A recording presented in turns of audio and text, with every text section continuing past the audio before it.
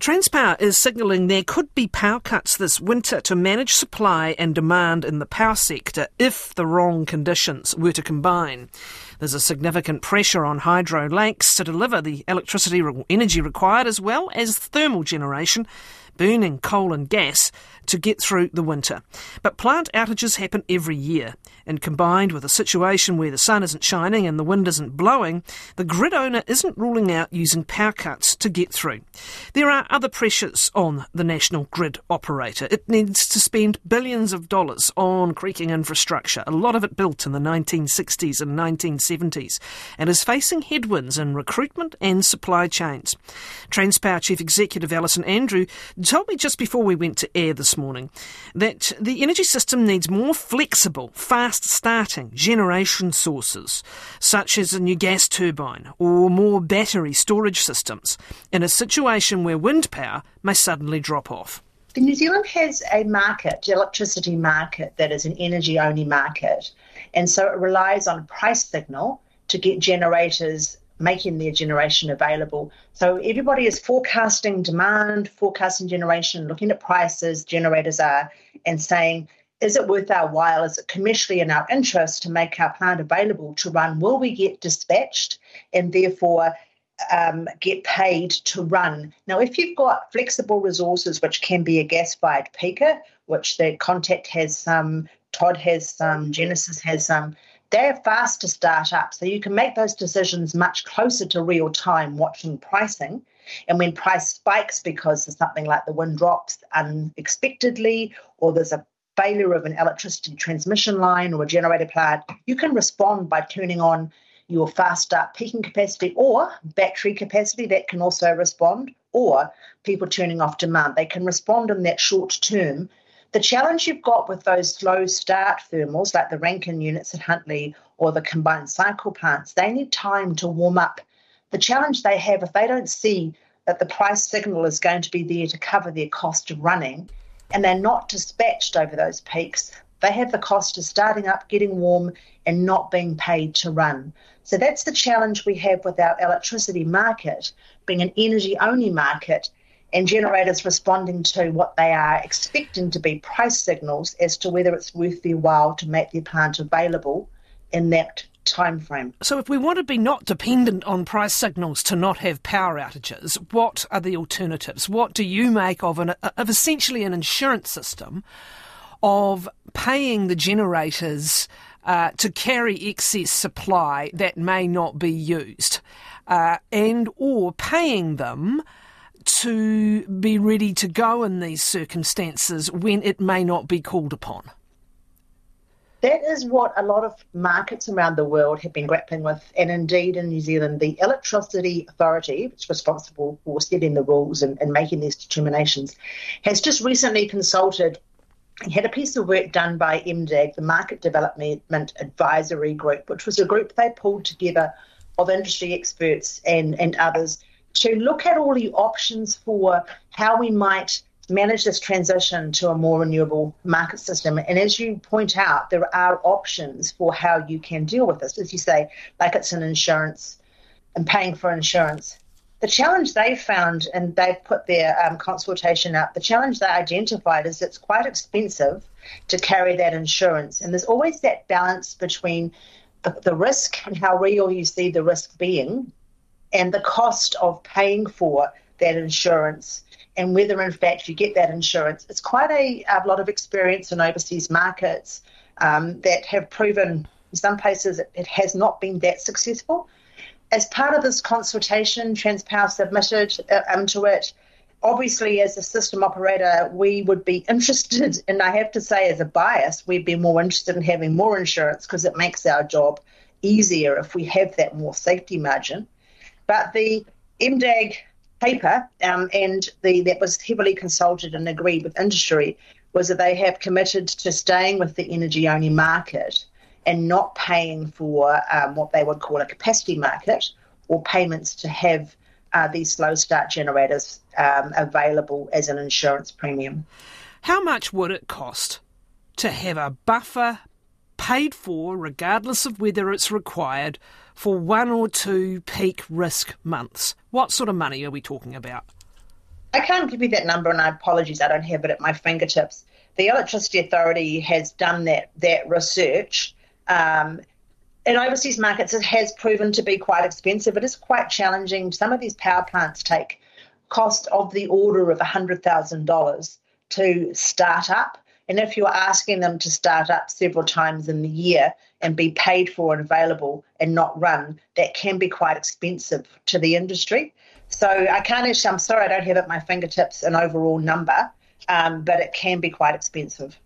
This is a real kind of a real experience. People will remember August 3 years ago, this August, 35,000 households with their power cut on the coldest night of the year. And there was a confluence of events, but that's exactly what we're talking about. What happened after that? What tools were brought in following the inquiry into that to try and avoid it happening again?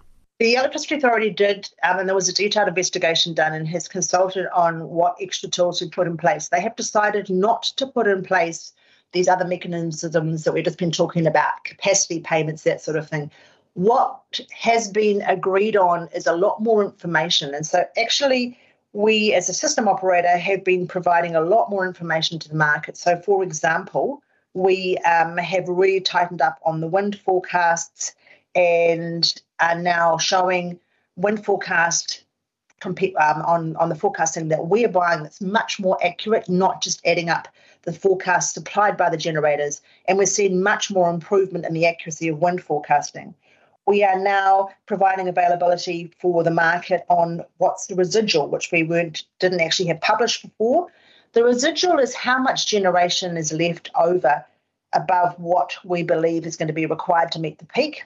And as a system operator, we like having a residual that's in addition to the reserves the market carries.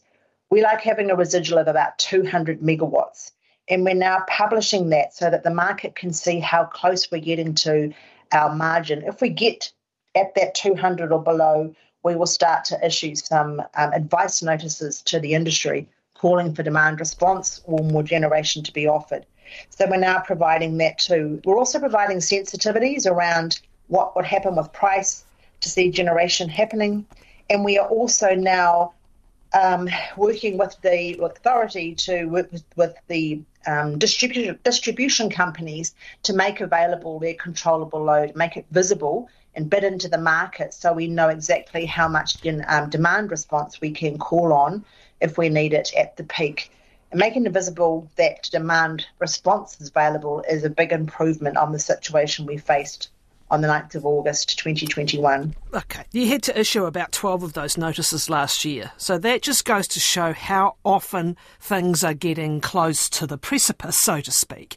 We've talked about supply. You've said so far it appears there's not enthusiasm for paying for excess supply to be immediately available. Let's talk about demand.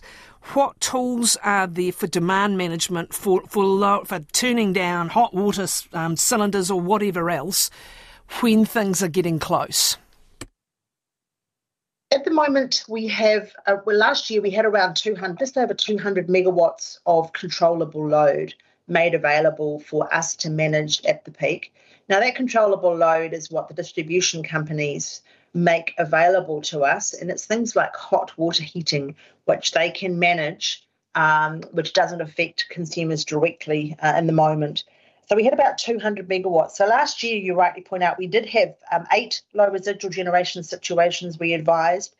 4 of those would have escalated to grid emergencies without the industry response. But the industry responded well. We got a mix of delayed or cancelled outages on other generation units and transmission circuits, and we got commitment of additional slow start thermal units.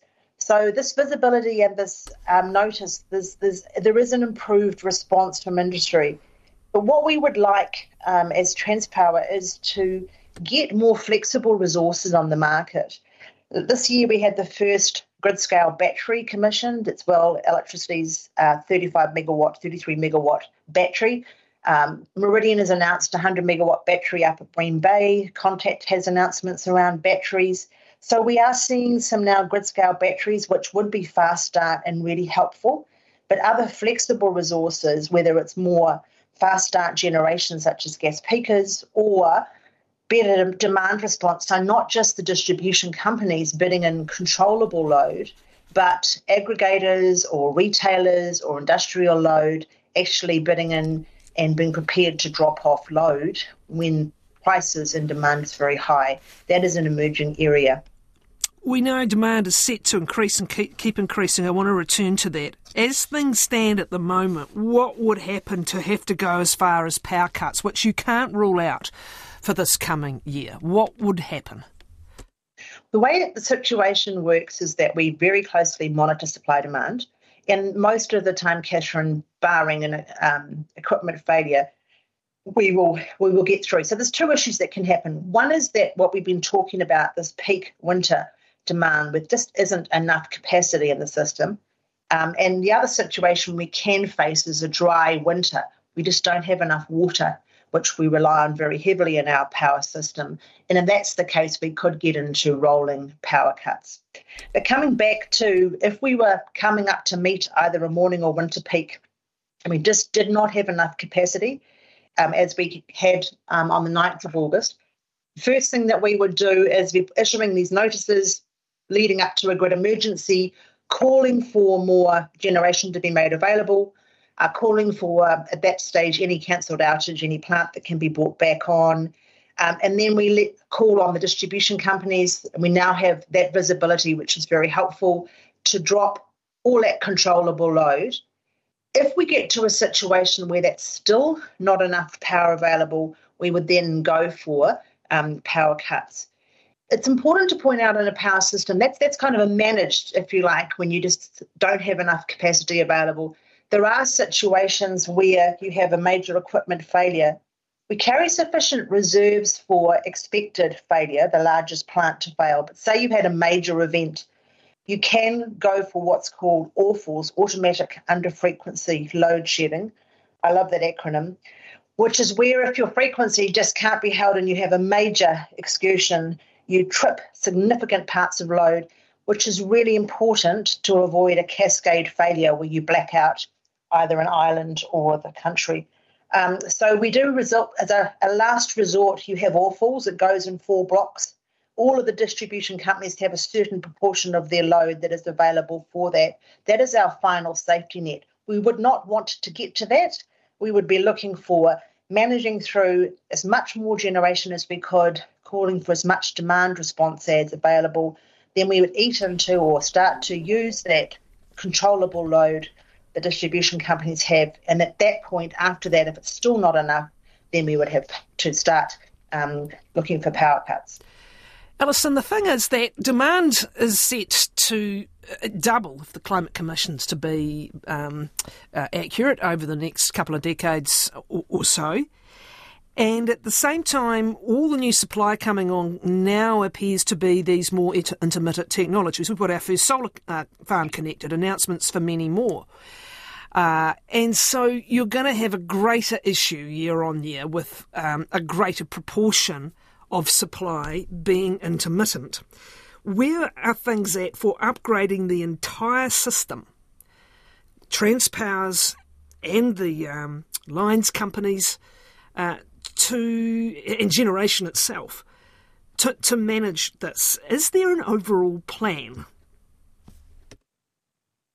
We don't have any central planner in our system. We are an industry that is fragmented or it has its different players. We all have plans. There's with Transpower has done its work, Whakamana i te Morihiko, the Empowering the Energy Future. We've put out our figures for what we expect demand to be. We're working very hard on what we're calling net zero grid pathways, which is saying with this expected increase in demand, what does a grid need to look like to make sure we're not going to be a constraint on electrifying New Zealand? Where does the grid need to be? Where do we need to enhance it? We have had approval from the Commerce Commission for $400 million, which is just the first stage to effectively unblock the main pipeline, which runs from Bluff in the south to Kaikooi in the north. How do we make sure that main motorway, if you like, is as unblocked as we possibly can. And after that, we'll be needing to look to build new lines to remove these constraints, to hook up all this new generation to the demand. Now, if you look at our pipeline, last year we commissioned 5 new generation plants, which is the most we've done in the last 20 years or so. So 5 in a year, three wind, couple of solar in a battery. So we are seeing in our connections pipeline, we have over 30 gigawatts, so 30,000 megawatts of capacity that it has inquiries to connect to the transmission grid. Bearing in mind our system at the moment has installed capacity of 10,000 megawatts. So in our connections queue, 3 times as much. What is important that you're rightly raising is that it's the mix that's in that pipeline as well. Can't all be intermittent. And we do have to address these 2 fundamental challenges in New Zealand's power system. One is having enough firming capacity, fast start firming for that intermittency, more wind, more solar. But also we have to have a solution for dry year. So we're very dependent on hydro, which relies on water inflows, rain and snowmelt. And we don't carry a lot of storage capacity in our big South Island lakes or our hydro system. So we need some form of solution to address that. At the moment, that backup for when we don't have enough water is supplied by our big thermal plant, mainly Huntly, with gas and coal. So as we transition off that, we need to find a solution. The government has cancelled the Onslow project, which was one option for that, but the need for that dry year solution hasn't gone away.